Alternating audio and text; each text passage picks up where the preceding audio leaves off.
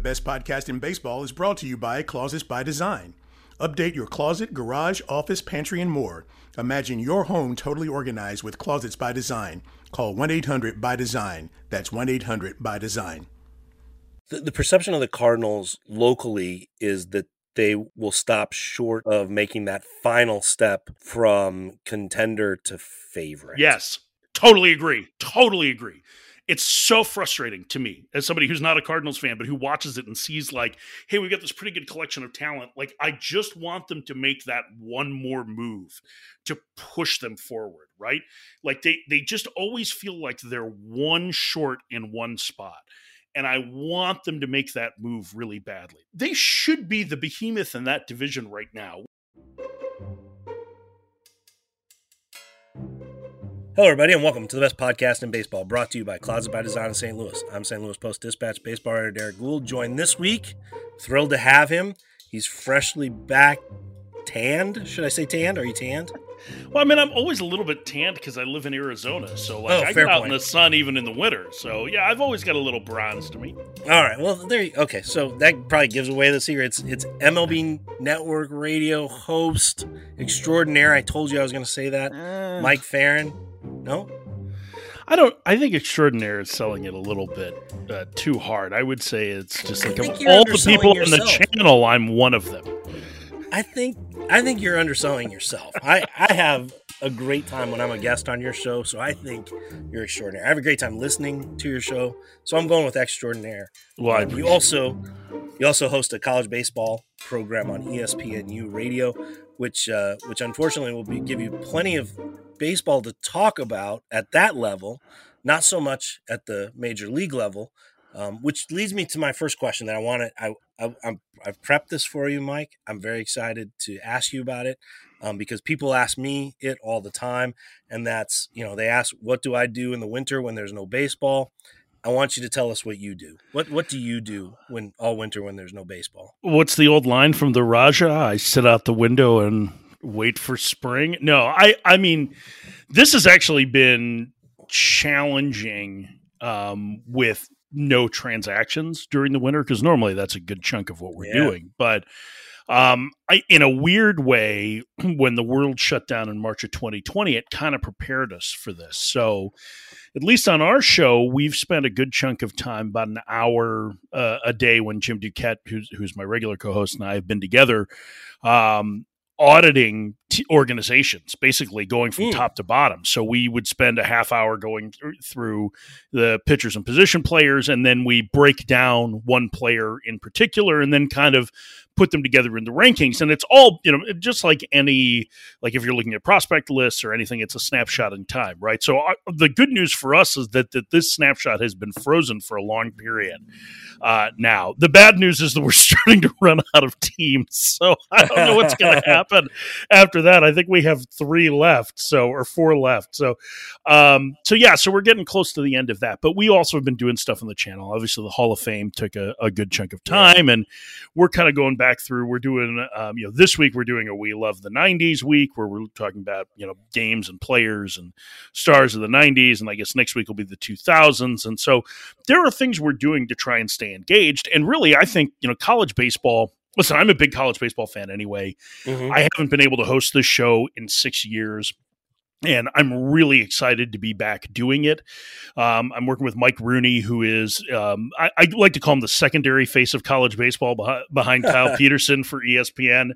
And Runes is one of my really, really good friends, and he's just a college baseball junkie. And, games count starting February 18th for that. So, I mean, we're getting close to opening day for college baseball. College softball actually opens this weekend, which is the big TV sport between the two. And so, there's stick and ball sports that are going to get going here, and I'm excited to talk about games that matter, and I will, because I think more than anything, we're baseball fans, and I actually kind of look at this as a great opportunity for college baseball to get a little bit of exposure while the lockout continues. Before diving into the lockout conversation, I do want to ask you one college baseball question, if that's all right. Yeah. Where's the level of talent and competitive, I guess, sharpness in college baseball now, a full year removed from the pandemic and what that did as far as a cascade of talent that remained in college because it was a shortened draft? It's pretty good. I would say so. This year at the college level, the big thing is it is loaded with bats. That wasn't the case last year. Last year was more college arms. This college class is loaded with bats. There are a lot of really, really good ones and guys that are going to go at the top of the board. And I think when you start to look at the teams that are picking at the top of the draft, as much as people are excited about this trio of, high school bats that are there, and Drew Jones, who's Andrew Jones' son, and I'm blanking on his name, Termel Johnson, the left-handed hitter, who's like, if you watch video of him, it's pretty cool. Like, he's really good. And Elijah Green, who's the son of a former NFL lineman and a really talented player. Like those teams are going to take the guys that have proven college track records, and so there's a ton of that. That said, the pitching is down a little bit, at least in terms of draft eligible players.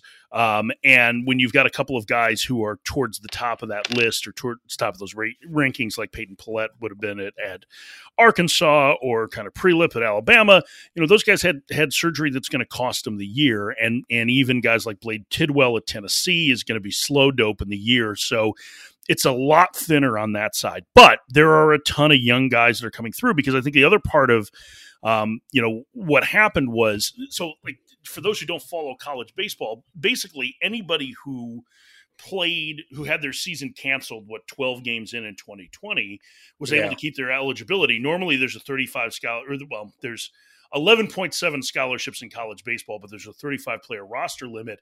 The NCAA gave relief to these teams to be able to allow them basically to keep everybody on scholarship. And the way the transfer portal now works, guys have moved around quite a bit. But the 5-round draft in 2020 probably helped the college talent more than anything for 2021 and for 2022, because in addition to having guys go back to school that normally would have been, picked in that, 6 to 40 range in a regular draft year, you also saw a lot of more prep guys that would have gone, that were in that kind of, usually I would say that 11 to 15 round, where, you might be able to save a little in the first part to overpay a guy towards that middle part of the draft. And so there's still a ton of talent that's at the college ranks. And I'm really fired up for this season because of it. I'm excited to see what that has done for some teams that aren't always powerhouses, right? Like, but if they had the right group of pitchers, or, even just like the difference of having a Saturday pitcher stick around or a Sunday pitcher stick around, what that could do for some programs that maybe aren't able to contend year after year after year. So I just always wondered about that, like what it did for the competitive balance of the game. Oh yeah. Well, I mean, I think college baseball is a little bit different than some of the other major sports. Certainly it's different than football in that the mid majors or the small schools, have a better chance. I mean, in 2016, Coastal Carolina won the national championship, right? Like, you look at teams that are ranked in the top, 25 right now, and it's places like East Carolina and Dallas Baptist, which is the pride of the Valley. I mean, they're really the best, most consistent program in the Missouri Valley Conference. And there's always a ton of Big West teams, but Irvine and Long Beach in particular are really strong. And I think in a lot of respects, as much as the Big Ten is part of the Power Five, and they have improved significantly in baseball, over the last 10 years in particular, the fifth best conference most years, I would say, is either the American or it's the Big West. And so those aren't necessarily the biggest schools. And so, so like, that's a fun part of it too, is that there's a lot of different ways to get there. And Big West baseball is like, it's very much a throwback. It's a lot of, you're practicing bunt defenses, and, there's a lot of stolen bases, and there's, a lot of off-speed pitching, a lot of pitching backwards. And, maybe you've got one guy that's a bopper in the lineup, but it's a really fun brand, and they tend to pick up the ball too. And so I'm a big fan of the Big West just in general. We are having this conversation, I warned you, with the Tottenham game on the background, and it's tied now. Just so, okay. In case you're interested. Prepared. Yeah, you'll be prepared. It's tied now, so I warned you about that would be on in the background. But also that gives us kind of a time fix to give everybody, because we're on the eve of likely the formal announcement that spring training is going to be delayed. It's inevitable. We probably felt that way all along. I would say that coming out of the World Series. We all felt that it was unlikely for spring training to open as scheduled around Valentine's Day with pitchers and catchers. That said, how pessimistic, to load the question here, how pessimistic are you that the regular season will start on time at this point? I don't know. I just, has it changed? Has your feeling changed? I was, I'm an eternal optimist, so I was hopeful that once things got down to brass tacks, that we'd be moving more quickly through this. But that clearly hasn't been the case. So yeah, I think anytime revenues start getting put into jeopardy, revenues or paychecks, that it tends to create a deadline, right? So yeah. Am I more pessimistic than I was? Yeah, definitely. I think it's, you're starting to get to the point where you worry a little bit about it because the two sides just haven't spent that much time at the bargaining table. The owners, the commissioner said that they locked the players out to speed up the bargaining process. And if that's the case, imagine how much slower it would have been going if this is actually right fast it's supposed to be. But it just doesn't seem like there's any sense of urgency, and it just kind of sucks. So, and I should clarify that it really doesn't seem like the sense of urgency is there on ownership's part. I mean, that's where things kind of lie. And I get it from their standpoint. They don't want to give up too much. They've won the last two negotiations pretty handily. And, if you were in the same position, you might be going, well, why do I have to give anything back? It's been working pretty good for me. But that's why we have contracts that expire, and that's where we get, that's where leverage comes into play. And so, all of those things are still, part of the discussion. I'm still hopeful that we'll get something done that won't jeopardize opening day and that will get us, the bulk of spring training games. But it's hard to think that my glass is half full at this point. It's interesting that you bring that up, and I don't think we can talk about it enough that they said the lockout was to spur negotiations, and it's a good way to frame it because it wasn't, the lockout can't possibly have meant to spur action on the field because otherwise they wouldn't have had a lockout. If they drop the lockout, everybody goes to spring training next week, likely under the same CBA rules that expired, but then the players have the leverage because they could strike or not show up or anything like that. They imposed the lockout to limit the players' leverage, right, and take the strike off the table. If they wanted movement, if they wanted baseball activity, they could drop the lockout and everybody would go to spring training next week. It's just not going to happen. So the positioning at the time saying that the lockout was to spur negotiations and then to wait 40 plus days before they began, that was a very odd optic, and it does set the stage that the owners are willing to wait.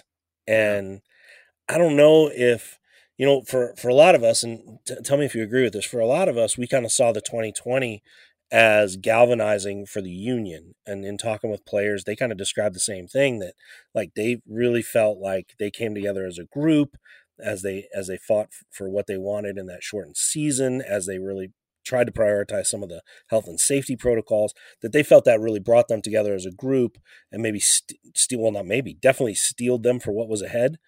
I wonder if maybe it also showed the owners that they can survive if they wait a little bit. Yeah, it's a good question. I mean, I think even that galvanizing force happened a little bit before the 2020 lockout. I think it was the reaction to the if you're looking for like one kind of tipping point, it was the reaction to the Astro scandal that I think really interesting. Started to see some unification from the players in it, at least publicly, in what they were saying. But I agree. Can you elaborate on that? Why do you?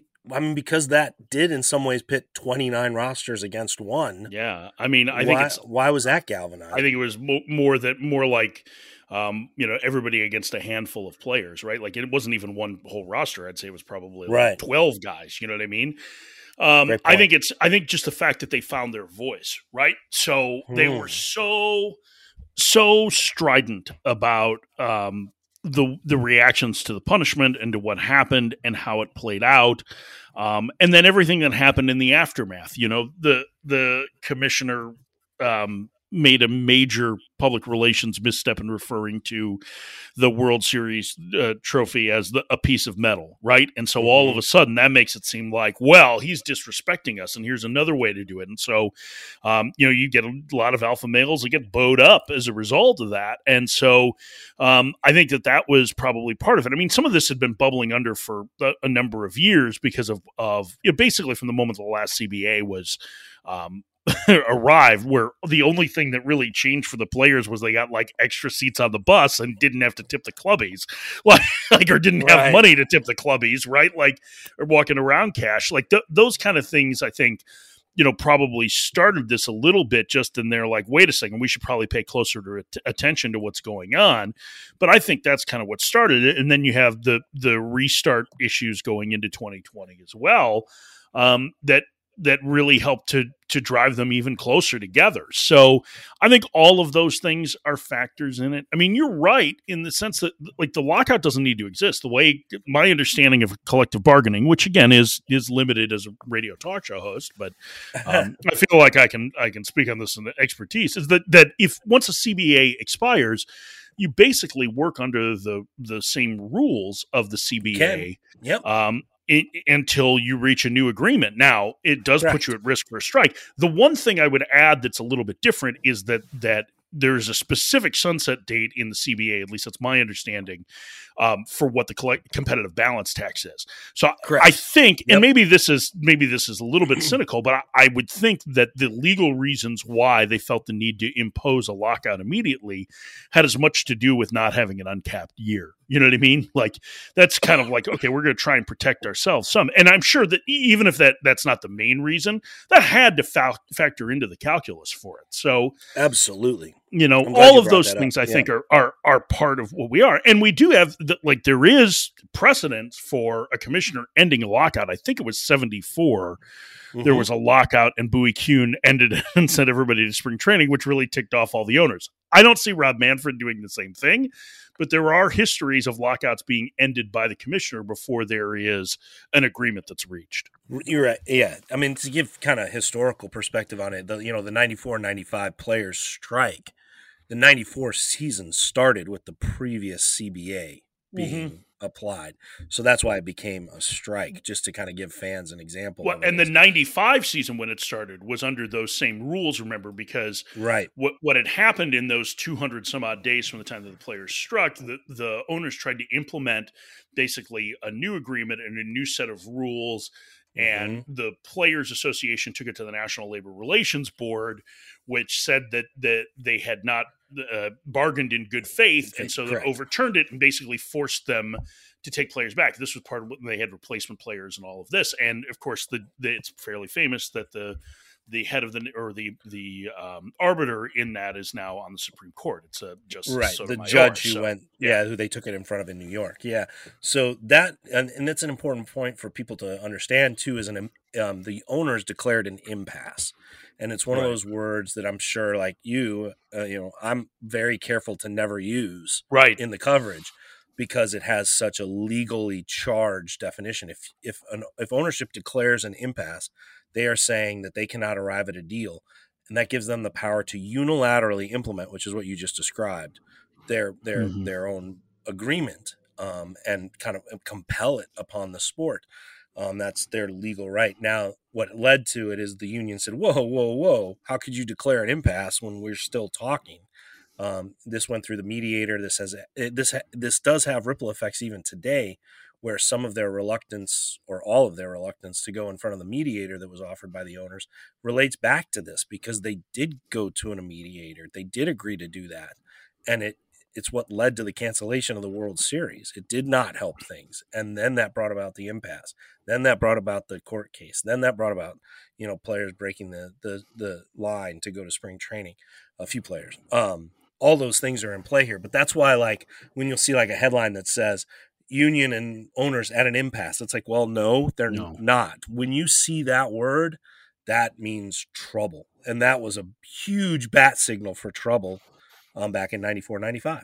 Yeah, I think impasse and quarter pole are the two terms that get thrown around willy-nilly that don't mean what they do.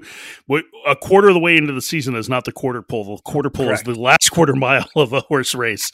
Not It's that the I last would quarter put of a a couple season. of yeah, I would not put money on a horse race, of course. What's the vibe that you get from fans you hear from listeners to your radio show?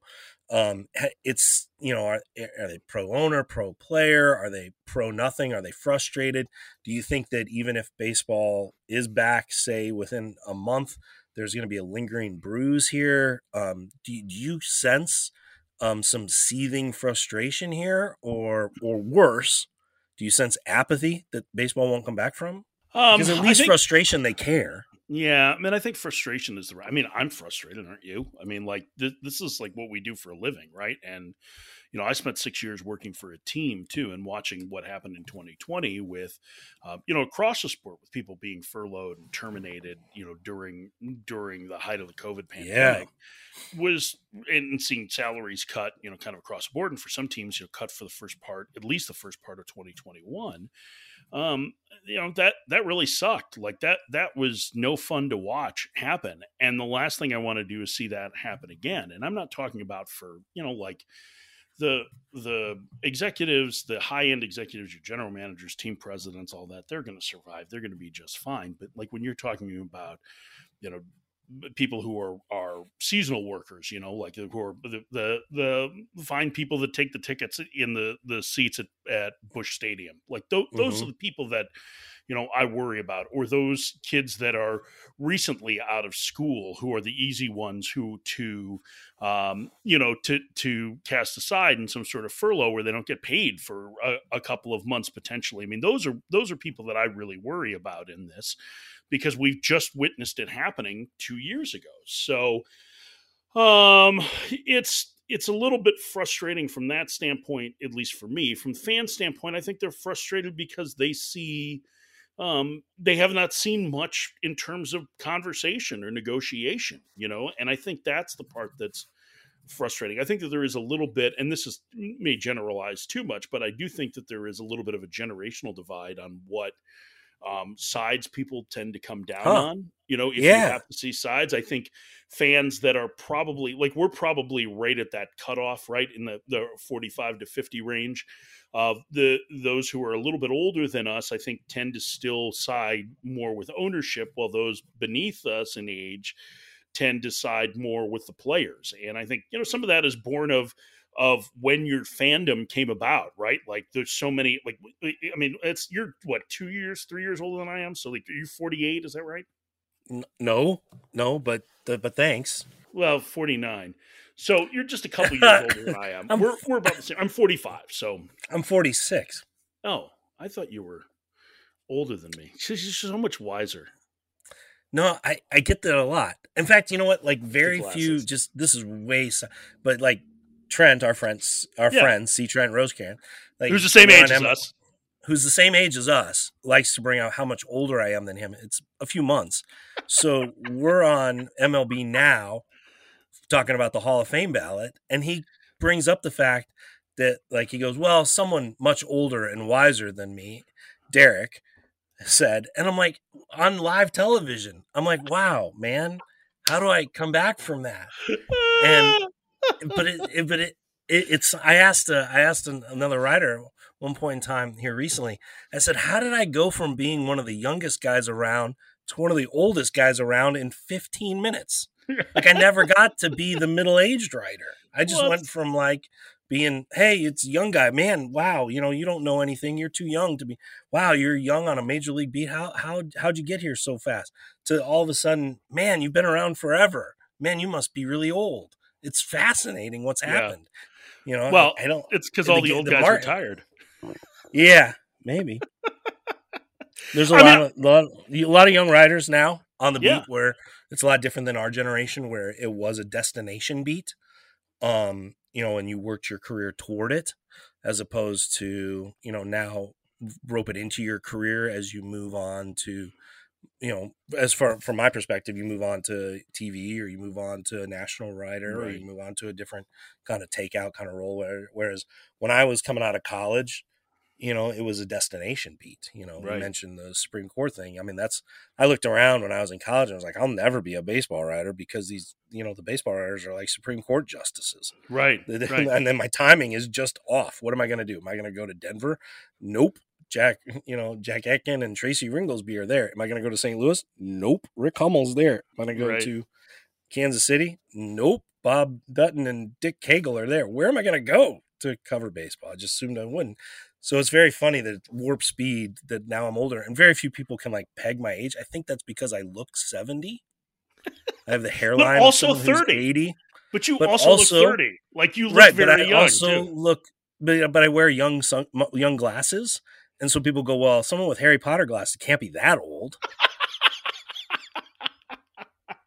Well, you're more, so we're in the same era more than anything. We are. And we are. That's a long way of saying that we collected the same baseball cards. So correct. so like I've got the 84 Topps like sheet on my wall. So like we're of that age when free agency was just kind of coming into its own. And like I have the 84 baseball preview from the National Lampoon on my wall. Oh, nice. I love that. That's I'm great. pretty proud of that. That's really cool. I also have a standing. I have one of those old magnet boards, right? That kept the standings on. Oh yeah, okay. Yeah. I have one of those, and it has the old logos. So it's from the '94 season. And so, can you guess where it's frozen in time? It's on my wall right now.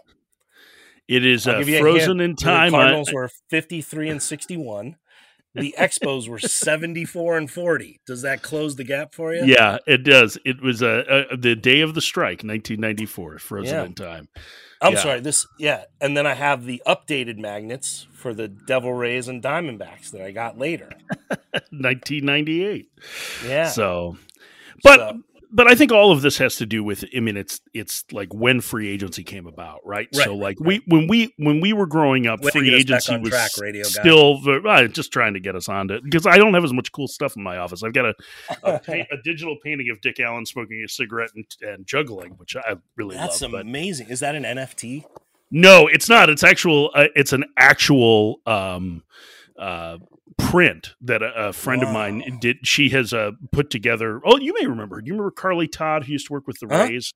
Yeah. So she now is the director of baseball operations for the University of Texas, and she has done a whole thing of digital prints of baseball players smoking. So like she's got all these kind of like famous photos of like Jim Leland and Keith Hernandez and like all these guys are like just having a rip, right? And she's turned them into this digital art. And so I have that very famous SI cover of Dick Allen wearing his White Sox red pinstripes and juggling and like the aviator specs and like the cigarette dangling out of his mouth. I mean, Dick Allen was the coolest anyway. So like, and he predates us really. Like his career, ended right when we were born. But he just like, to me, he personifies cool. So I have that one up.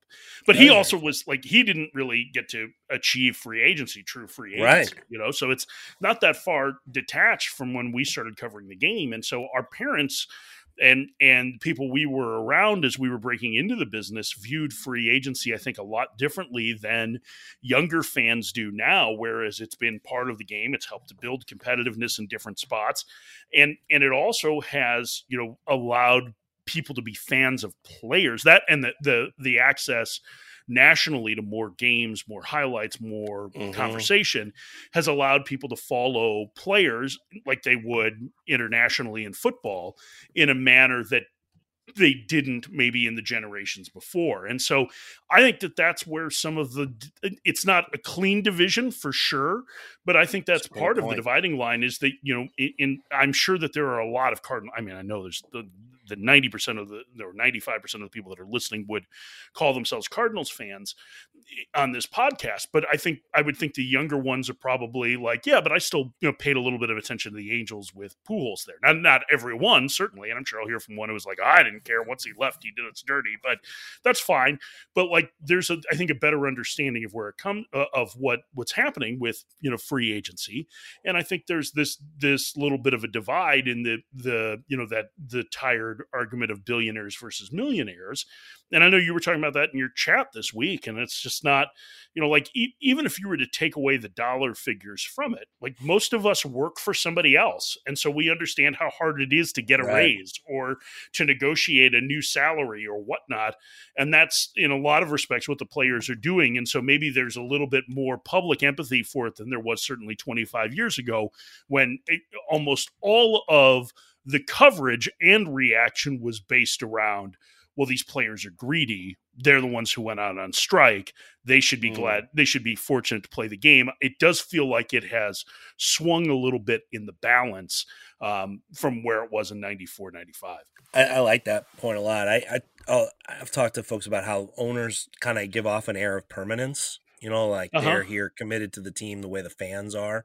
Or a way is siding with the owner is siding with the laundry, because that player may be here today and gone tomorrow, and how could they? And they just don't share that same passion as a fan does, a commitment to the team. And I don't think that's fair, but I understand where that's coming from. Where you see the owner, it's part of why people go, why won't the owner do more to try to win a World Series? Why doesn't he want to win a World Series as much as I do? I think that same kind of question comes from the same area of where they're like, well, the owners are going to stay. Right. And listen, I do think that one of the things that that Bud Selig did that was largely successful was trying to push for local ownership as much as possible. And I think that's one of the things that helps to tie owners to their owners, or tie the fans to their owners and their teams, is that helps. And that you get the feeling that, Bill DeWitt was born in St. Louis, and I know he bounced around a lot, but I think that's, I think there's probably a better connection there if you were going to take over from the Bush family in ownership than it would have been if you'd brought in, and Frank McCourt, which obviously didn't work as well in Los Angeles. So like wherever you can to be able to have that ownership does add to that feeling that the owners are in it for the long haul, but they're also very insulated, and not everyone is quite as, at least in my perception, is quite as available as, like, say, the DeWitts are, who, Bill DeWitt, a few times a year will stop to talk, right? And that's not the case with every owner now, compared to maybe where it was 30 or 40 years ago, where they couldn't wait to tell you what they think. And I think that's part of the things that's been kind of crazy about this owners meetings. As I was waiting, I was like, okay, who's going to be the one that breaks ranks? Who's going to say something cool that we can talk about on the radio? And nobody's done it yet. Right. Where do you, so as to not get bogged down in CBA talks and how, I'll ask this and then I want to move on from it, is where would you like to see the sizable advancement? Like, to me, the discussions kind of break along three different areas, and I've tried to maybe oversimplify it, but simplify it down to, like, look, the players want to get higher salaries earlier in their careers. They want to disincentivize tanking by somewhat pulling the plug on the value of draft picks, in hopes that also helps to restore the middle class of free agents that has been squeezed out because players can be put into those roles, or 4 players at the minimum can be put into the role once manned by one guy for $3 million, and owners can save money. So they want to try to find ways to restore that middle class. And then third, the owners want to increase or find new streams of revenue, either through advertising on jerseys, advertising on helmets, whatever they're going to get from the growth of, sports books and gambling in states as that starts to spread, and then expanded playoffs. Those are kind of the 3 elements, right? Right. And it's like both sides want to win. They both want to go 2 for 3, and it's not possible. What if I'm right on that, or take a fourth that I didn't mention, where would you see the most significant stride could be for the game to, from a fan perspective, improve the game? Well, I'll add a fourth to it, and that's the competitive balance tax, and at the very least, the penalties that are associated with where the level is now. The level hasn't. I was including that in the draft area, but yeah, I think so. I mean, like, I do think that some of those things are to pull a baseball term, eyewash. I don't think that adjusting the draft is going to end tanking, because I don't think we've seen the draft structures in other sports end that. I mean, we just saw a coach a former coach in the NFL is suing the league, and part of Brian Flores' argument is that the owner of the Dolphins offered him $100,000 per extra loss to try and get the number 1 overall pick, right? And so like there's I'm not sure how much of that actually ends up moving the needle towards that. Yeah. I think from a fairness standpoint, because teams value those 0 to 3 players more, those players that have not reached arbitration yet, I think to me that's the place where the biggest gain should be made. Because if they're going to count on those players, then they should be paid more commensurate with what they're valued at. I also think that there is a chance, although I'm a little bit skeptical from the union's line of thinking on this, that if there's a choice between paying a young player, let's say $750,000 is the minimum versus $570 now, that extra $180,000 might make somebody look twice at a middle class free agent, right? Who does the same thing. I don't actually think that's going to end up having an impact, but I hear what their argument is. But to me, that's the number one thing. But from a fan enjoyment standpoint, I mean, that to me is just fair, right? Like that's fair. Mm-hmm. From a fan enjoyment standpoint, none of the things that we're talking about impact the fans' enjoyment of the game. As far as I'm concerned, I don't think any of it does.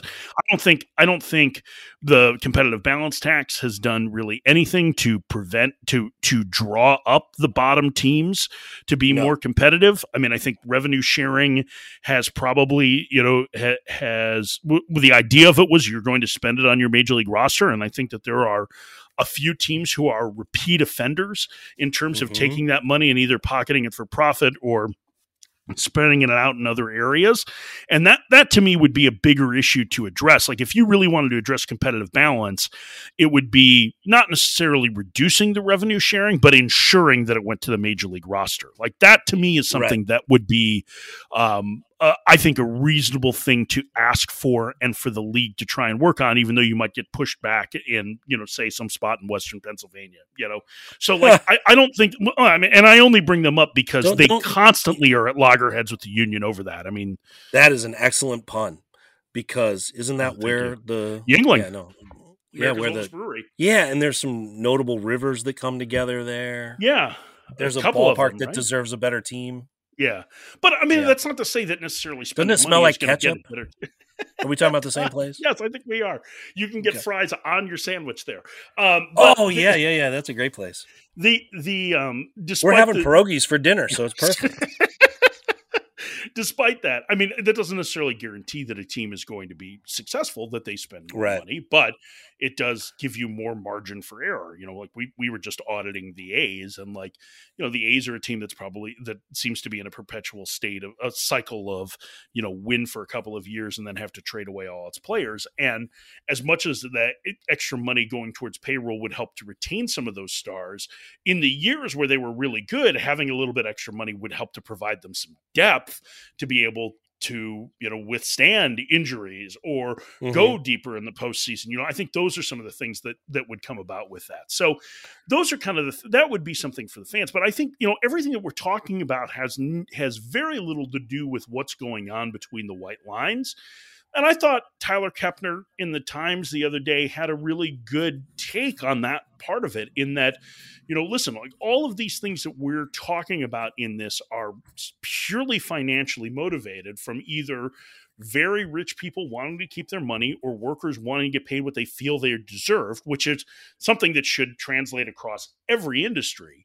But it doesn't do anything to improve the way the game is played on the field. And I think he's right. And I think if that's a completely separate argument, I understand why ownership has taken it off the table in this, because they don't want to have to horse trade that for something else where the union might be resistant to it. But I do think that is a much more important conversation whenever we get this settled and we get towards baseball 2023. Will you permit me in this time when we're still waiting for a counter proposal for a counter argument, though? Because I do think one element that we talk about might subtly change the quality of play on the field, and that is that 0 to 3 area, just as you described. If we, and let me try to make this coherent, okay? So if we assign a value to WAR, right, and which we have, wins above replacement, we can talk about this is how much that's worth to a team. And we know that teams try to get better bang for their buck for wins above replacement. They don't want to pay, they would rather pay $1 million for a 2-WAR player than $4 million for a 3-WAR player, right? Kind of. I think it's more that they would rather pay 4 guys the league minimum to try and replace 2 So that's wins what I'm worth gonna of get to. production than Exactly. pay $6 or $7 million for. Well, and really, it's on the free agent market. I know it changes based on how the quality of the player, but you're paying say $8 to $10 million for a 2-WAR player, which is a league average producer. There you go. Okay, so this is exactly what I'm getting at: is they are willing to have slightly worse production on the field to maximize the value of what they're spending. So like you just said, they would like to put four minimum salary players into an aggregate production of slightly less than an average player than to pay the freight of an average player on the open market and get the slightly higher performance. I think we see in the game how that translates to pitching, where we see this constant churn of pitchers. We see young guys who aren't throwing strikes, who just throw hard, where we see guys who have stuff but not control. We see games where they're prolonged because those pitchers are either cycled through or counted on for multiple innings. And what we see is, and you've seen this as well, is the average age of players is getting younger and younger, and the time spent in the minors is getting less and less. And trust me, I'm not one to say like they got to hit these quotas like, 20 years ago, where it's like, this many innings in the minors, this many at bats in the minors, and that's when you're ready to go. No, I'm cool with players who are talented getting up as early and as often as and electric as possible. Let the youth shine. But the fact of the matter is, some of the pitchers, and please tell me if you see this differently, are being rushed to the majors to be part of that aggregate answer to avoid spending on a guy who does throw strikes. And I think I can even think to this specifically. Like when I started on this beat in the, decades ago, as you like to remind people, you think about like who was the middle reliever who was absorbing some innings for the Cardinals. Right? It was Cal Eldred sometimes, right? A guy who had been a former starter, who had established himself, who would go out there. And it was Matt Holliday who kind of talked to me about this. He goes, think about like who used to come in when games were out of hand. You knew you were going to get strikes because they had to get through, and they knew how to throw strikes, and they would get by. Now you go in there when a game's out of hand, and it might be a guy who might walk 3 people. And so I think there is an element of, if you raise the salary that must be paid of those 0-3 guys, diminish the return that teams can try to squeeze out by avoiding the high salary or the salary of an average player, that you actually get a peppier game because they are going to, I know this is huge, choose the better player over the aggregate. I think the problem with that is that the numbers that we're talking about are still relatively low compared to what that player would get in free agency, the veteran player, right? So you're talking about, if you're 4 guys that are going to go on the shuttle back and forth to Memphis over the course of the year, just using the Cardinals as an example, and everybody does this to some degree, right?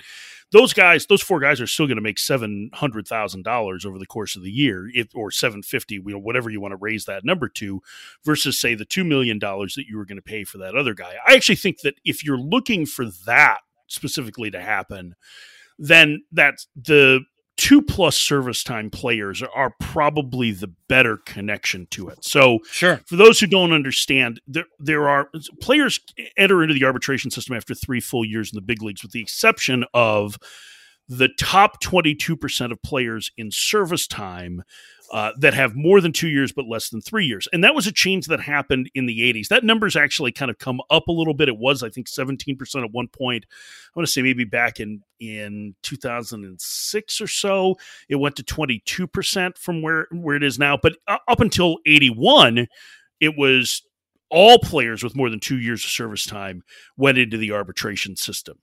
And so I think that, to me, is a much bigger I don't know if deterrent's the right word, but that would have a much greater impact on that decision versus this, because I just don't see. I don't think. I mean, if you're going to pay four different guys, and you only make major league money when you're in the when you're in the big leagues, so whoever the four guys are that are minimum salary players are going to be $700,000 or whatever, $750,000, whatever you want to say, $800,000 on your line versus the $2 or $3 million you would pay for that guy, right? Like that's $2 million that you're saving that you can either throw at something else, or that you can, if your owner doesn't necessarily want to contribute it to payroll, might give to spending on infrastructure or taking for themselves or whatever it is. So I don't think to me, it's not necessarily an either or, because the numbers are so, well, it's a lot of money to everybody but you, because you cover the Cardinals and the Post-Dispatch. For the rest of us, $700,000 is a ridiculous amount of money. Just in the grand scheme of things, it's really not all that much. Right. I just think if they can close that gap, that is where the discussion on the economic core influences the quality of the game. If they can close the gap where the better players higher than what the union is asking for. Okay, that's fair. That's fair. That to me is like, if you want to pay those 0 to 3 guys and set the minimum at 1.5, then I think we can have a discussion. But also knowing that bringing up the floor to that level is also going to probably drive the costs higher on those middle tier players. So I don't know that you ever necessarily fully get there. I just think something has to be done where the incentive is to put the better player on the field, not the better value. Well, but that's part of the union's argument, though, too, in the discussion of service time manipulation, with players who, spend 3 weeks basically in the minor leagues to either, burn an option and not get service time, or if they're not on the 40-man, it's like 17 days that they have to spend in the minors before they can bring up, and the team gets an extra year of service time out of it. That seems to be more of the focus on most of the discussions, is to, okay, let's get, the Chris Bryant example is the really good one, or the easy one, right? Well, let's get it so that Bryant is in the big leagues right away for those extra 17 days. Okay, great. He gets to free agency sooner. He makes more money sooner. That's great for him, but it doesn't do much for the competitive balance in there other than to allow him to choose his employer sooner, which, again, baseball players, unless they're amateur free agents, don't get to choose who they're working for. They get drafted into an organization and then are there for, when you count the minor leagues, usually around 9 or 10 years if they're fortunate enough to reach free agency. Well, that to me, like you were talking about, like the eyewash aspect, I stopped short of saying that. But the argument where it's Chris Bryant, that's like an argument of one. Because there aren't very many examples of that. Totally agree. There's a lot of angst about that at the front end of a player's career. Think about the young man from Seattle, right? Kelenic, right? Kelenic, yeah. How much worry was there that they were going to avoid burning him, right? And then they would delay his time. They would manipulate his time. Heck, it was a scandal because they openly acknowledged it in that meeting, right? That they were going to manipulate service time. Well, it really didn't matter because he came up and he had to go back because he struggled. It's the Bryant one stands out, but trying to find other examples of that is difficult. It's because 1 to 2 a lot guys of times players, if that, right. Some of these guys, it's 1 to 2 or 3 guys that you worry about. They're like, oh my gosh, they're going to manipulate him. Oh my God. But then by the time the guy arrives, you're like, well, he doesn't belong here to begin with. Well, those Cactus League stats look really good, but it's a whole nother thing to be out here in the National League West for a few weeks. Yeah, I can think of maybe a couple he does of need examples. more time. I can think of a couple examples with it too. Like Vlad Guerrero Jr. would have been another one, but he got hurt in spring training, right? And so, that made it real easy, right? So, okay, well, we can send him down, and then you end up getting the extra year of control with him. Eloy Jimenez was sent out, signed a contract extension, opened with the White Sox on the roster. The Phillies avoided doing that with Scott Kingery, who had a monster spring. And they signed to a big contract extension, and then he struggled enough that he's been dropped from the roster. You know, Right. the Astros kind of started that with Jonathan Singleton. You know, this is almost a decade ago now. Singleton's in minor league camp now with the Brewers, but he had gotten a long-term extension before he'd made his big league debut. Evan White with the Mariners, another one who's had to go back to the minors and battled injuries this year. So, like, yeah, it's imperfect in all of this, but to me, I think that you're right in that we spend a lot of time focusing on those because they are the outlier players, right? Those are the guys we want to talk about anyway. They're the stars or the potential future stars. They're the hyped players.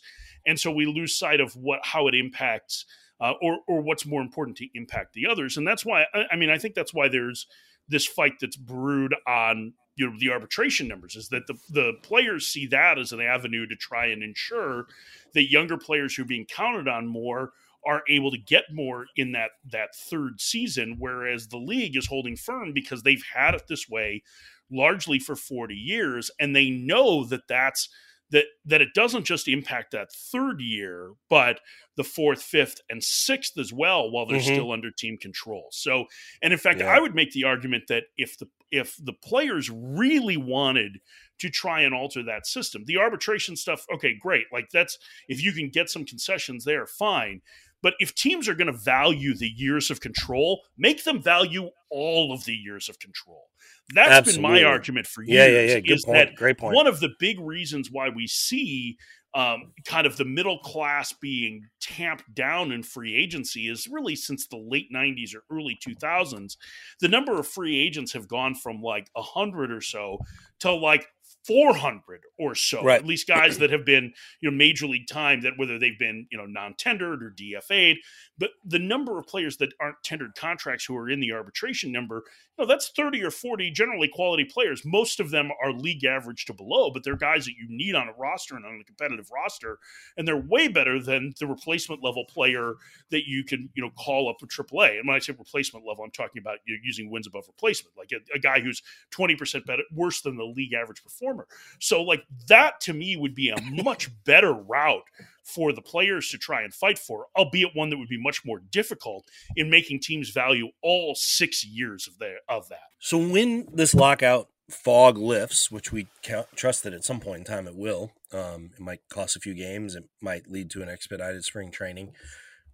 What kind of frenzy are we looking at transaction-wise? As you did your audit of the 30 teams, how many of them look like complete teams at this point? Well, not very many. I think, hang on, let me pull up my list. Who looks pretty complete? I think everyone, even the ones that we have ranked highly, and again, like I'm trying to do this with not making the assumption that any move is going to come. Right. Yeah, that's what I mean. Right. So like you look at the Dodgers and they're like, who are their 5 starters? I mean, I can give you 5 starters for them. I mean, they have some talent there, but is that a 5 starters of an NL pennant team? Well, I mean, some of that is to some degree beyond their control too, or at least part of it is beyond their control with regards to Trevor Bauer. So, Houston is pretty close, although they could really use a shortstop, right? Like Toronto is fairly close, or they could use a left-handed bat. The White Sox have, probably a corner outfield spot that they could fill, although they're really close in that regard. I think Milwaukee.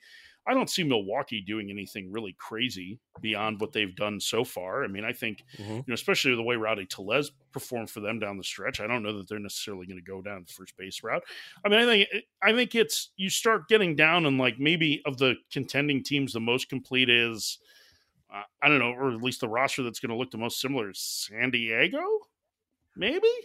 Yeah. I think that's fair to say. San Diego, they have a lot of guys coming back from injury.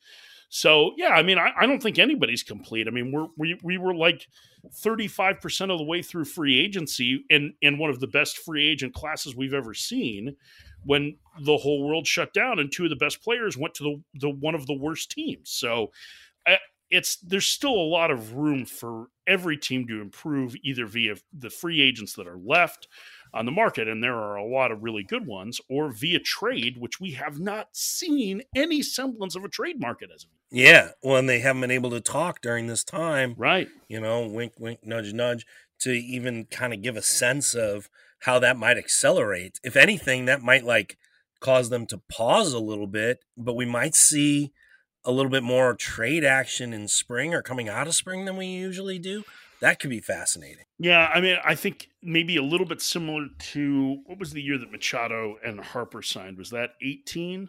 Mm-hmm. 19. Yeah. 19. In the 19, there were some deals in spring training. There were some complex trades in spring training. There was a 3-team with the Yankees, Rays, Diamondbacks. It comes to mind I right see what away. you're saying. Yeah, Souza. yeah. You know what I mean? So that was a free agent market that moved very, very slowly, despite the fact that there were some quality players on it. So I think maybe you would see some of that. Yeah, I think that's entirely possible. But I also think it depends on, how quickly, all of it's going to depend on what the finances look like afterwards, right? So depending on how this shakes out, what if the A's look like they're getting closer to a stadium and things are better for them financially out of this than they anticipated? Well, maybe they're less likely to move, Olson, Chapman, Montas, Manaya, Bassett, Right. Laureano, Yeah. right? Well, you have a lot of arbitration guys. hearings. You have a lot of arbitration hearings still hanging in the air. So you got to imagine that those will be under previous rules. Well, everything this year will likely work under previous rules, right? Because that was the spirit in which they were tendered contracts. Right. But I also think that those hearings will happen in season potentially too. I believe that happened in '95, where players were on off days having to fly to New York for their arbitration hearings. Well, that's kind of what I mean is you look at some of these guys, even like a Richard Blyer, right? I was fascinated by that. He, pretty strong lefty reliever, been good for the Marlins. Arbitration, is he less likely to stick around? Because what if they lose that arbitration?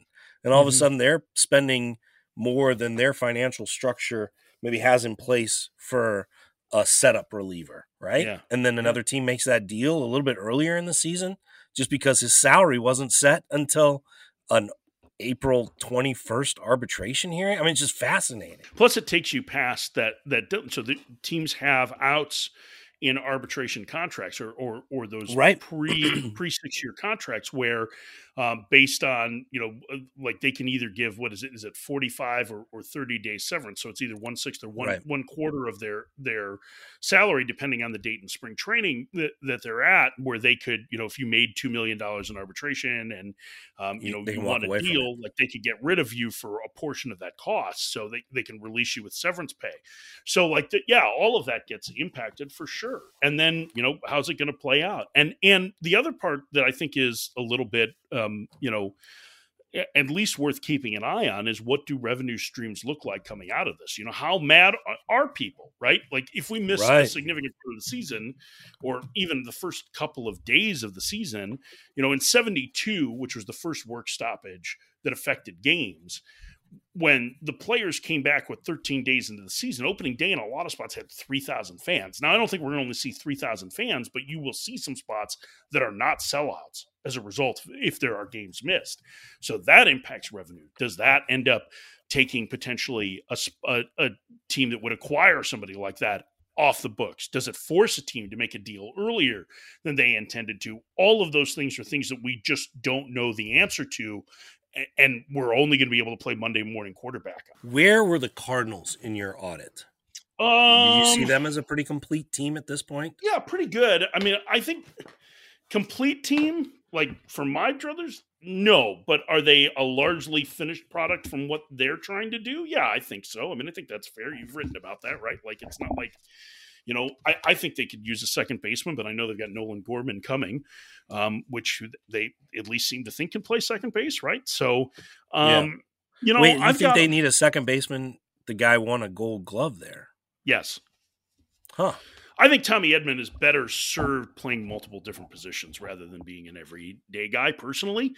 I think that takes advantage of a lot of his strengths and that he can do a lot of different things. He had pretty pronounced splits.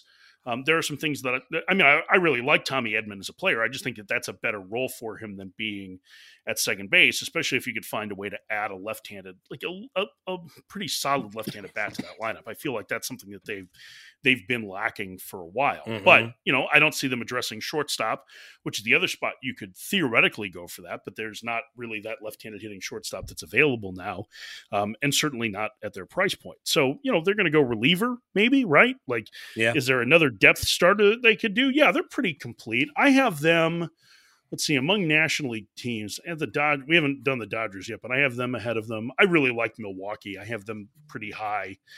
Atlanta. So I've got them as like the fourth best team in the National League. Yeah, I got them right about the spot of San Diego. San Diego's got a lot of talent, but a lot of question marks with all these pitchers coming back from injuries.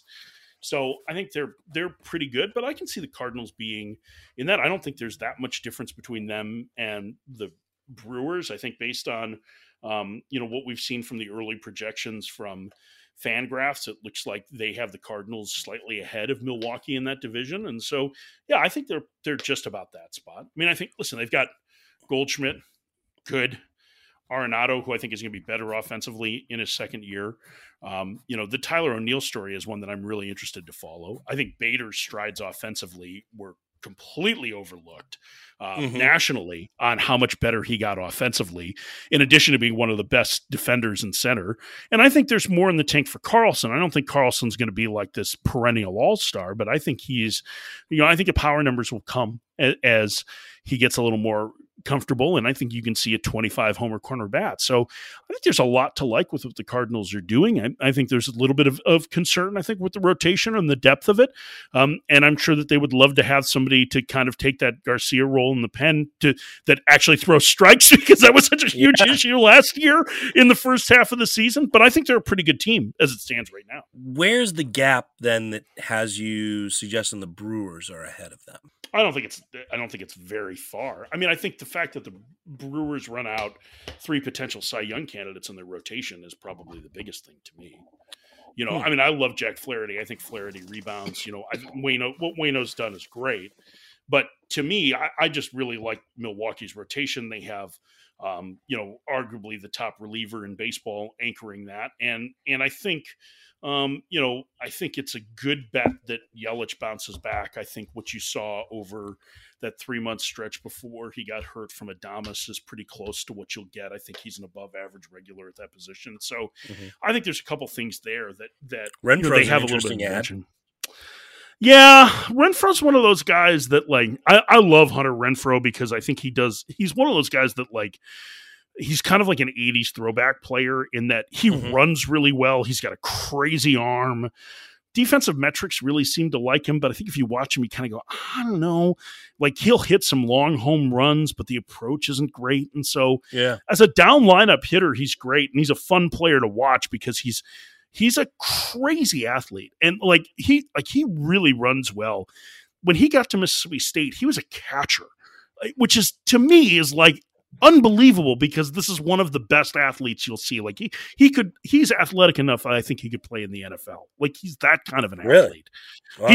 He really runs well, or at least, maybe a couple of years ago he could have, but like, I think there's, he's not without his charms, but I don't think he's as good a hitter, like a hitter as Garcia was in right. And so I think they add some power and they add some speed and they add a little bit of arm strength and a strong metric defender. But I think from if you're going to pick between the two guys just based on the bat, I would take Garcia because I think Garcia's just a little bit better hitter than what Renfroe is. You can pitch to Renfroe. So who then benefits more from a DH? Like, if you have the Brewers slightly ahead of the Cardinals, but maybe their offense needs Yelich to be much better. Yes. Then who?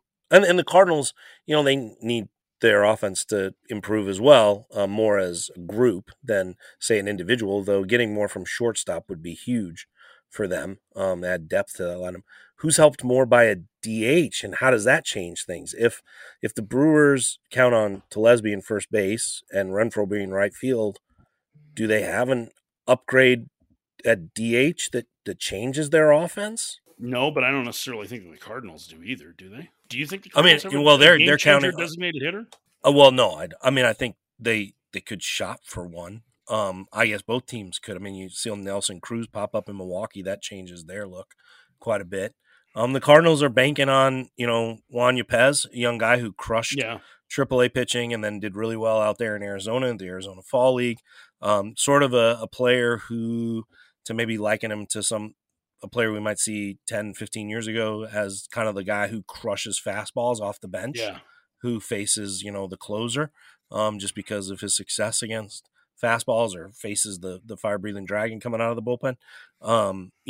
They like him. They'd like to see him get a run. They also really are intrigued by Nootbaar, who has done more than any prospect to advance his cause and rise on the depth chart. A guy who had a strong Arizona Fall League, really just appears done with AAA, to be honest. Could be a fourth outfielder, but could be the left-handed option at DH.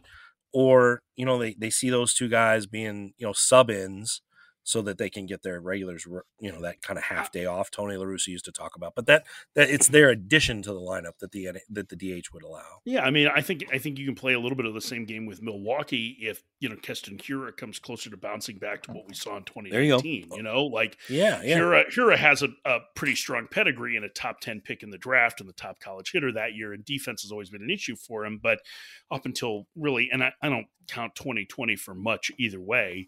He did not have a good 2020, but he really did not have a good 2021. And I think there are probably some things that he can do to adjust there that might give them a little bit of power down in the lineup. And he has a little more experience than those guys do. So, yeah, I mean, but the question is, like, are either of those teams really going to go and add somebody externally? Like, what's the price point that's going to go?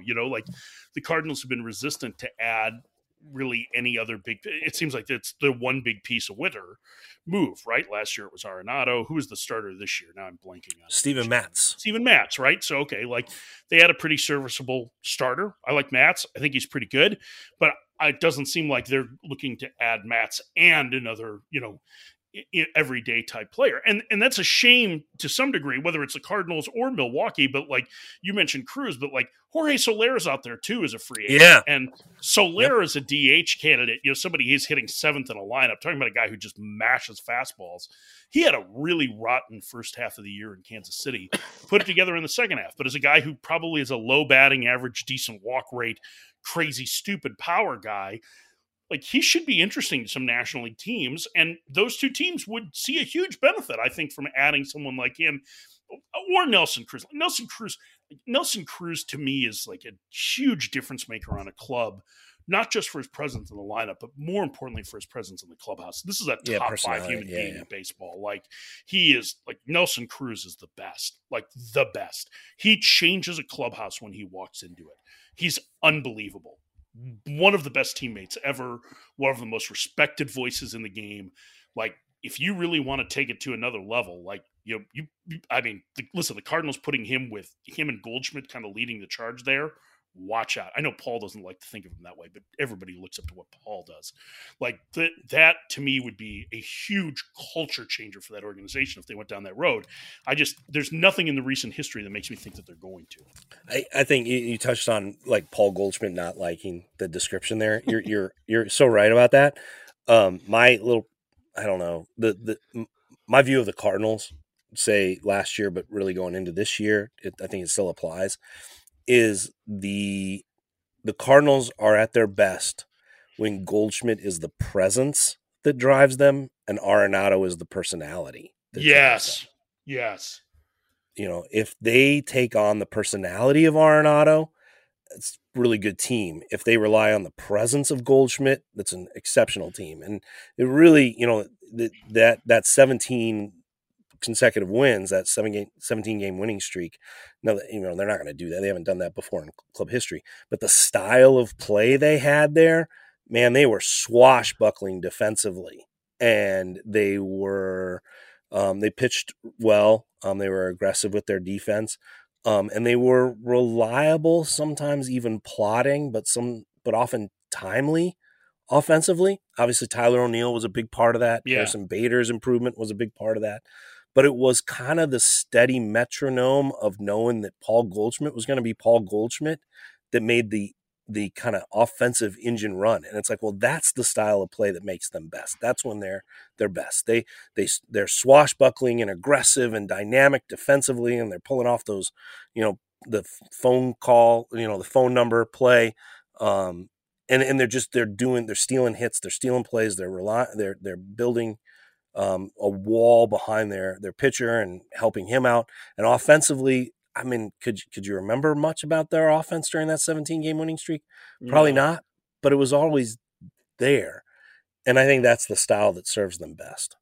I mean, I think to me, Arenado is a little bit like, he can be a little bit variable offensively because he's such an aggressive hitter that you're going to see some fits and starts. But his at bats with men in scoring position are just stupid. Like, he's a guy that you want up in those big spots because I think he has his best moments in those. That's when he really locks in. I think he brings a brashness that the Cardinals need.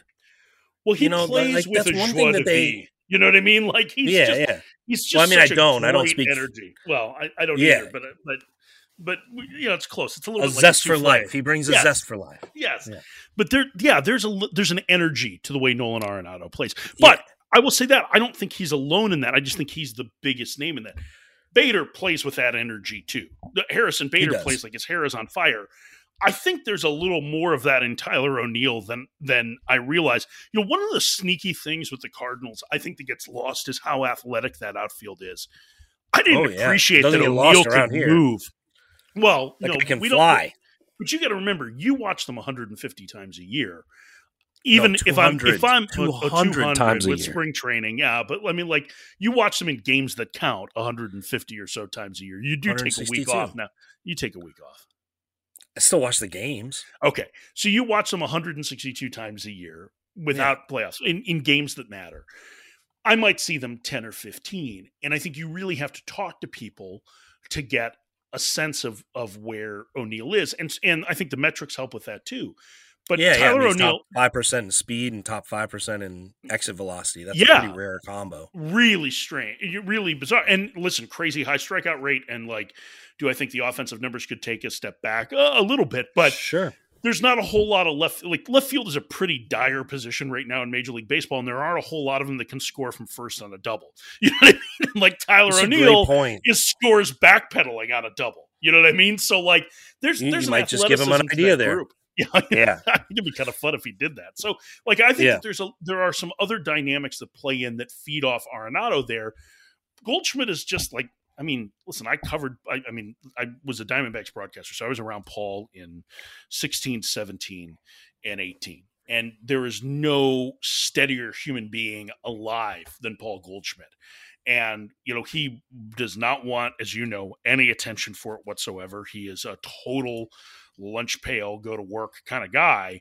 But everybody kind of gravitates towards that because he is just that presence in the middle of the lineup. He doesn't want to be the guy that everybody is focused on. He will stand up and answer all the questions if you need him to, because that's what a real leader does. But he is so consistent in everything that he does that, I agree. Like, if you just need to just plug Paul into the 2 or 3 spot in the order and let him go. But behind the scenes, he's more vocal than he lets on, as you know. Yes, 100%. In these baseball meetings or in the hitter meetings or when they're doing base running things, he's the guy in class who leads by substance and isn't afraid to speak up. Who was a better base runner, him or Albert? Whoa, wait, what? That's an interesting question. Who's a better base runner, Paul Goldschmidt or Albert Pujols? Yeah, Albert was a great base runner. Albert was a great base runner. Paul was a great base runner. Paul takes the best turns of anybody in the league. Well, and he thinks. Have you talked to him about his explanation on some of these? These are things that, like, he practices. Mm-hmm. They had a thing once, right, where he talked about, like, in spring training, and he was telling them where to hit the first base with their front toe, and not aim for the middle of the bag or not aim for the front of the bag, but just the very lip of the bag, because he was like, that's all you need to get to, and then step over the bag. Like, get there as fast as possible with just the front of your toe. And, like, he thinks in those terms, and he tries to explain. And, like, there are times where, Dylan Carlson has talked about how a tip on base running that he got from Paul Goldschmidt is why he scored from second on a play. And it's just so fascinating. I saw Albert Pujols once score from second on a ground ball to second at Coors Field. Ground ball to second base. Rocky's second baseman looks at him right at second base, goes, well, he's just going to go to third. then tosses a rainbow to first base. Like, I mean, there was probably 50 feet, 60 feet maybe between the second baseman and the first baseman at this time. And he just was like, well, that's a hard throw to third. I'll let him get that base, right? And so he turns and just lollipops a rainbow towards Todd Helton, who screams, no! Like you could hear him go, no! And then Albert, realizing what happened, just runs on from third because the ball was just arcing down towards first base. Helton had no chance. It was like the parent watching the kid let go of the helium balloon, knowing you couldn't stop it. Todd Helton's look of anguish as Albert wheels around third to score on the lollipop throw, on the casual laissez-faire throw. And that's the winning run. Unbelievable. But to answer your question, Paul Goldschmidt is the better base runner. Paul Goldschmidt reminds me of Scott Rowland, who was one of the best base runners I've ever seen, who wasn't like lightning. I don't mean this as to denigrate Paul at all, but I think he is more risk adverse on the bases than Albert was. Albert would try and sneak one by you a little more. Albert's invisible cloak that he talked about. Yeah. Mischief managed to continue the Harry Potter references in the podcast. Yeah, he would have they're like, is he invisible over there? There'd be times where the pitcher would be like, well, he's not going to steal because he's Albert Pujols, right? He's not going to steal. And then the pitcher would pay no attention and then all of a sudden go into his windup and Albert was already at second. It's like, what are you doing? Yeah, you're right. I saw Paul have a 30 stolen base season, though, and it's not like Paul is all that fast. So, like, it's pretty remarkable. He just knows. But, I mean, I saw a season where Yadier Molina led the Cardinals in steals. And all those guys worked with Dave McKay, and that's probably the common thread in all of it, because Dave might be the best base running coach in baseball history and the best outfield coach in baseball history. Willie McGee works with him now, and it's really interesting.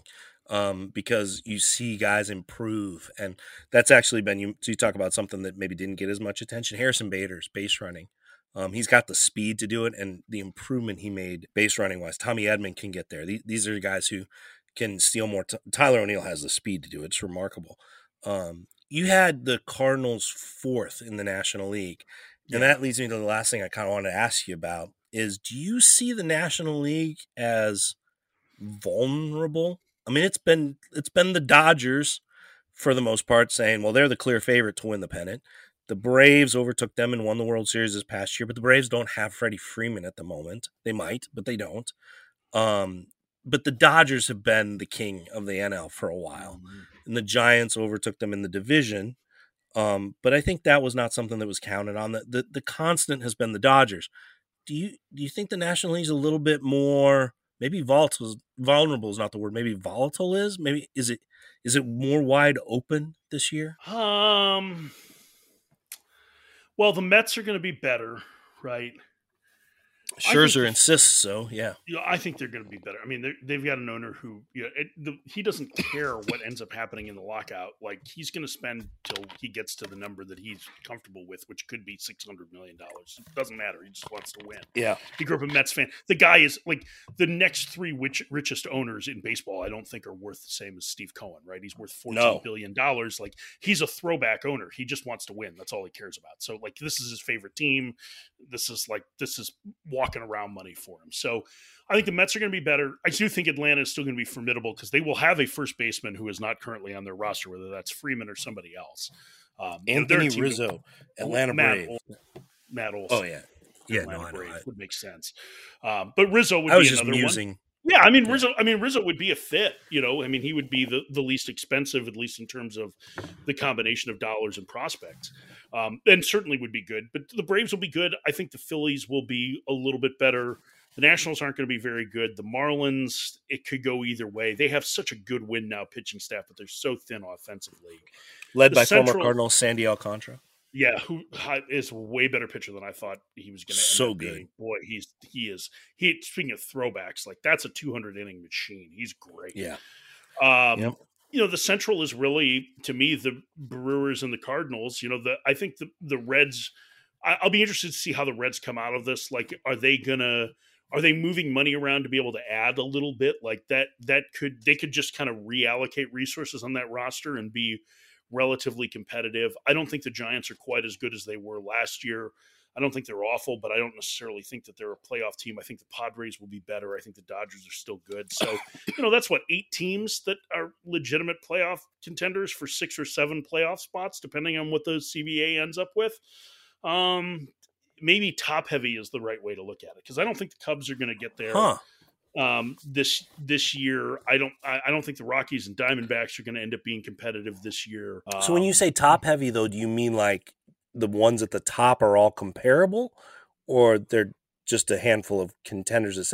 For example, like how close is the gap between if you have the Cardinals 4th and you have the Dodgers first or the Mets second? What's the gulf there? I think the gulf between the Dodgers and everybody else in the National League is still pretty okay. Even with their shortstop gone. And but their shortstop's gone, but they put Trey Turner in that spot. Sure. So like, that's really fair. could have been the MVP in the National League last year. Gavin Lux had a strong finish to the year, and while there's questions about him defensively, he's a pretty good offensive player. He might not have to play the outfield, for goodness sake. I mean, Kershaw. Well, that actually might end up being the best spot for him because he's had some throwing issues from second. So that's at least something to keep an eye on. They brought back Chris Taylor. Like that gets overlooked. Chris Taylor's really good. No, he's really good. And Kershaw was. Cardinal fans are aware of how good he is. Just so you know. Oh no, I know. I mean, he did end their season. Yeah. Kershaw's probably going to be back. Kershaw's going to be back. Probably. What about Kenley Jansen? Who's going to close? Joe Kelly. He ain't coming back, is he? Well, but Blake Trinan has been one of the better relievers in the National League the last couple of years. So, and they find relievers. Like, remember in 2016 when like Joe Blanton was the best reliever in the National League, throwing 75 innings for them. So, and they have a really deep farm system, and they have some young arms. Like, at some point, I would guess that in the month of August or September, you're going to see Bobby Miller in the big leagues in the similar way to how Dustin May and Walker Buehler broke in. I watched Bobby Miller this fall and walked away going, holy smokes. Like, that's a guy that throws 100. He was their second rounder out of Louisville, or first rounder out of Louisville in 2020. Like, that's a huge arm. And like, it's all the elements are there. So they still have a really strong pipeline that they can deal from too. So, I think, again, like, we're frozen in time, and the Dodgers really haven't done anything other than bringing back Chris Taylor. And, Kershaw kind of made it sound like he's going to pitch again. And if he does, I have a really tough time thinking that he's going to go anywhere other than the Dodgers. I know the Rangers would like him, but I think LA is the most likely spot. And then you're adding some other premium piece because they have both the financial wherewithal and the trade capital to be able to add someone that can upgrade that roster. So, Good point. Whether it's signing Freddie Freeman or trading for somebody major that might be available for a couple of years, like, all those things are in play with LA. So I think it's still a pretty wide gap between the Dodgers and everybody else. Last year, last year doesn't change anything in that for me. The perception of the Cardinals locally is that they will stop short of going, quote unquote, all in, or stop short of making that final step from contender to favorite. Yes. And it kind of sounds like. Totally agree. It's so frustrating to me as somebody who's not a Cardinals fan, but who watches it and sees like, hey, we've got this pretty good collection of talent. Like, I just want them to make that one more move to push them forward, right? Like, they just always feel like they're one short in one spot.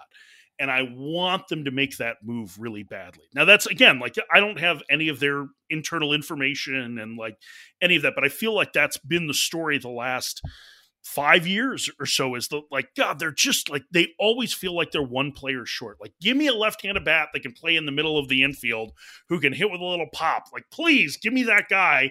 And all of a sudden my feeling about the Cardinals changes. You know what I mean? Like, that to me is that's a big thing that I do think it's a reasonable criticism. I doubt the Cardinals front office thinks it's a reasonable criticism, but I do think it's a reasonable criticism of them in that they have stopped that one player short of getting it. And when they did push in, it was like for Dexter Fowler and Brett Cecil, right? Like, it was, but that was scramble. Like, they didn't get Adam Eaton. Oh my gosh, that's what it costs to trade for a guy like Adam Eaton. We're not prepared to play that steep a price. Right. We'd rather pay dollars. Oh, we got to add an extra year. Ooh, all right. Well, we're taking away from a rival to get a leadoff hitter. can't trade for him because we don't want to give up that steep a price prospect wise. All Okay, right, let's fine, go but for you're the getting somebody dollars. at the top of the lineup. You're not getting a huge and nothing I'm against not Dex, who I defending it. I'm love. You know what I explaining mean? it. Yeah, I know. I understand what the Yeah. explanation is. And I remember John Mozeliak saying, "Well, listen, if you're rational on every free agent, you're going to finish second on every one, right?" That's there for a while they did, and they did. But then it's just the ones that they chose to push in on were the ones where we went, "Oh, are you sure you wanted to go down that road?" So like. I think it is a valid criticism of what has happened over the last 5 years or so, and it's something I would love to see them address because they're like, they should be the behemoth in that division right now, with the Cubs, taking whatever step back they've had to do or decided to do, I should say. Like, this should be the Cardinals division for the taking. Milwaukee is. That's a great front office. It's good ownership. Like, they spend way above their market size, right? Like, that's the smallest market in Major League Baseball, and yet they constantly put together a competitive team. The Cardinals, to me, feel like they just need that if they could go for that one more piece, and it doesn't need to be like a 10-year deal for a 30-year-old guy. It can be via trade to be able to add someone who's going to be there for a year or two to help anchor that lineup or help front that rotation with clarity, especially with Wainwright, probably done after this year. Like, those guys, I think, are the ones that they're just missing right now, where you could do that one more piece of heavy lifting now and then adding in extra pieces at the deadline to make you more dangerous in October versus being in a position where you feel like you need to trade for that guy on July 31st when the prices are a little bit higher. I'll take it a step further. I think it's not just a fair criticism. I think it is actively their business model. I mean, it's most teams, isn't it? Come just shy, get in, see what happens, but stay just shy because that one last step, that's a significant spending and high risk. And the Cardinals and a lot of other teams are risk averse when it comes to those high dollars. It's why they talked themselves several times out of pursuing Max Scherzer when in each instance he would be that last step. Yeah. I don't think it necessarily has to be a high dollar guy. It can be a high cost acquisition via trade. But that's the same thing for them. I mean, largely, figure, But that's the whole, like, it goes back to one of the most important and they didn't want to give up Bader or O'Neill. They didn't want to give them up for Zach Wheeler. And now you go, well, that probably worked out for them, I guess, because 2 months of Zach Wheeler, and now they wouldn't have Bader or O'Neill. But you could argue that not having Wheeler for 2 months meant that they weren't a playoff team or weren't as good once they got to the playoffs, and they didn't have that final piece.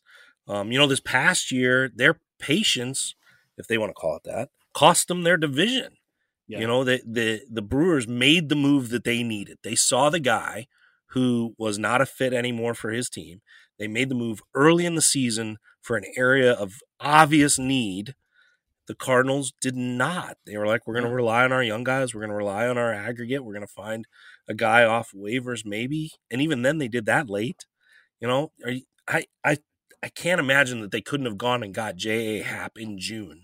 And instead they got him at the deadline. Yeah, no, I totally agree. And I understand. Like, listen, it's the one of the most important books I think that has been written in the last 20 years was Baseball Between the Numbers, which was a baseball prospectus book, which broke down a lot of it. And the best and the worst chapter in it is the one about why Billy Beane's, what doesn't work in the playoffs.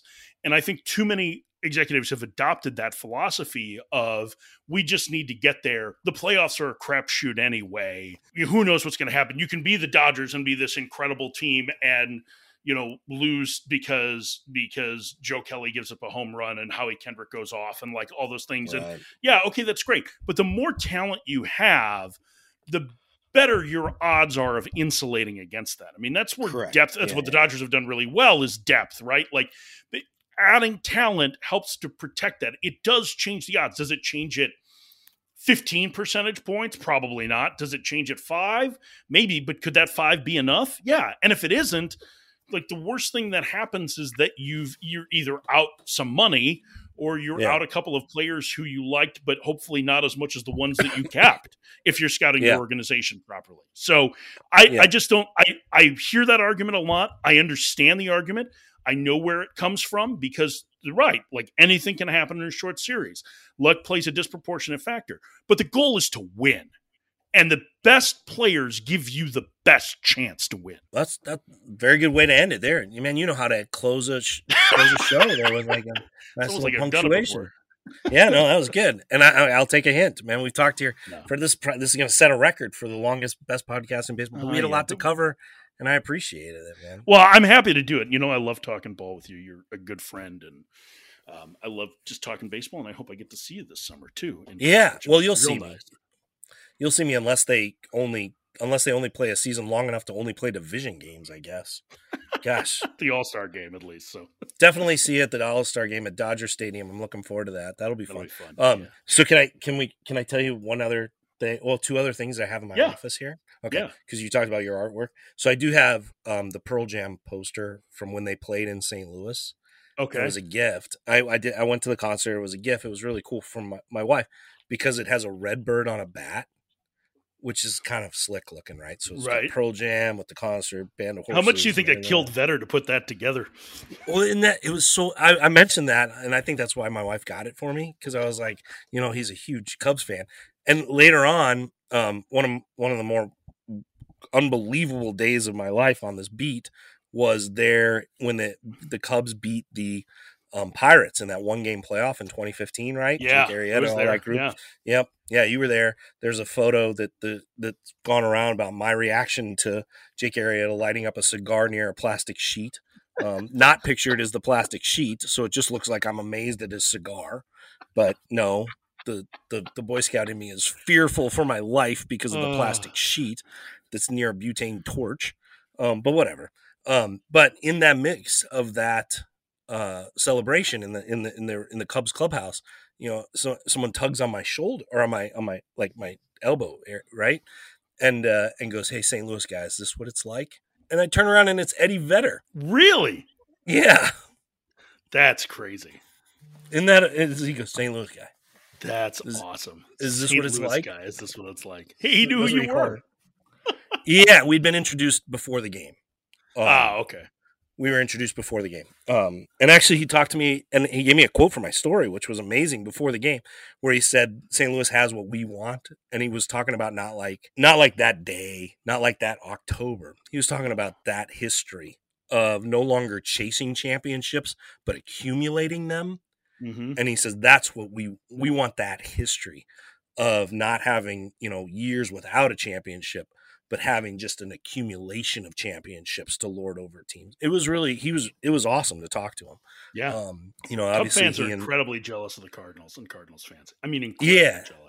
Yeah. And he put that jealousy like in perspective. Like, you know, it's not tomorrow we don't want to like duplicate their championships tomorrow. We want to have the next decades like them. That's what matters. And I thought that was interesting, but he was like St. Louis guy.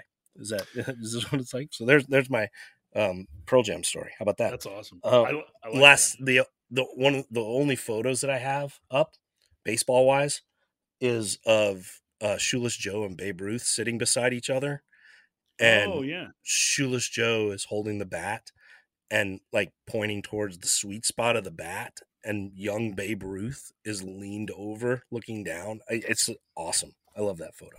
Oh, that's so cool. I'm sorry. Babe Ruth is holding the bat. I'm sorry. Babe Ruth is holding the bat. Young Babe Ruth is holding the bat, and Shoeless Joe is talking about the sweet spot. So I don't have any photos up, but I have the lineup card from the first Major League game I called, which the Diamondbacks gave me, which is really neat. So I've got that sitting right by my desk from back when I worked with them. I have one of my prized possessions is my wife likes these thrift stores that we have on 7th Avenue in Phoenix, which are really cool. Like we have like a lot of mid-century furniture because when in Rome, right? Like Phoenix is mid-century. She found the radio part of an old Radio Shack sign and painted it bronze, and I have that hanging on my wall. So that's one of the cool things because it just reminds everybody what I do for a living. Sometimes I forget. Wow. So, and then That's I also cool. have a print of that somebody did several years ago of the Dancing Homer. It's a Springfield Isotopes Dancing Homer appearing every home game at the bottom of the 4th and 7th inning. That's amazing. Yeah, Great. it's That's really perfect. cool. Those are my those are some of the fun artwork that I have. We have fun art in our house in general. So. That's awesome. Well, that's MLB Network Radio host extraordinaire Mike Farron. You can find him on MLB Network Radio. You can also follow him on Twitter at Mike_Farron. That's Mike, of course, because, he's a broadcaster. _Farron. What? You've never heard that before? Actually, I haven't. I've been waiting it all along. So Mike _Farron, FERRIN. Mike, thank you so much. You're a good friend. You're great to talk ball with. I enjoy our lunches very much in Phoenix, and I look forward to having them. I had hoped to make a trip out to Phoenix already here, but things have been postponed because of the virus, and now we're looking at a lockout that could upset, rip up, delay whatever the regular season. So hope to get out there and look forward to our lunch and trying to woo you back onto the best podcast in baseball. Me too, but it's good to be with you. Okay, press stop recording here, and now to go check the Tottenham score.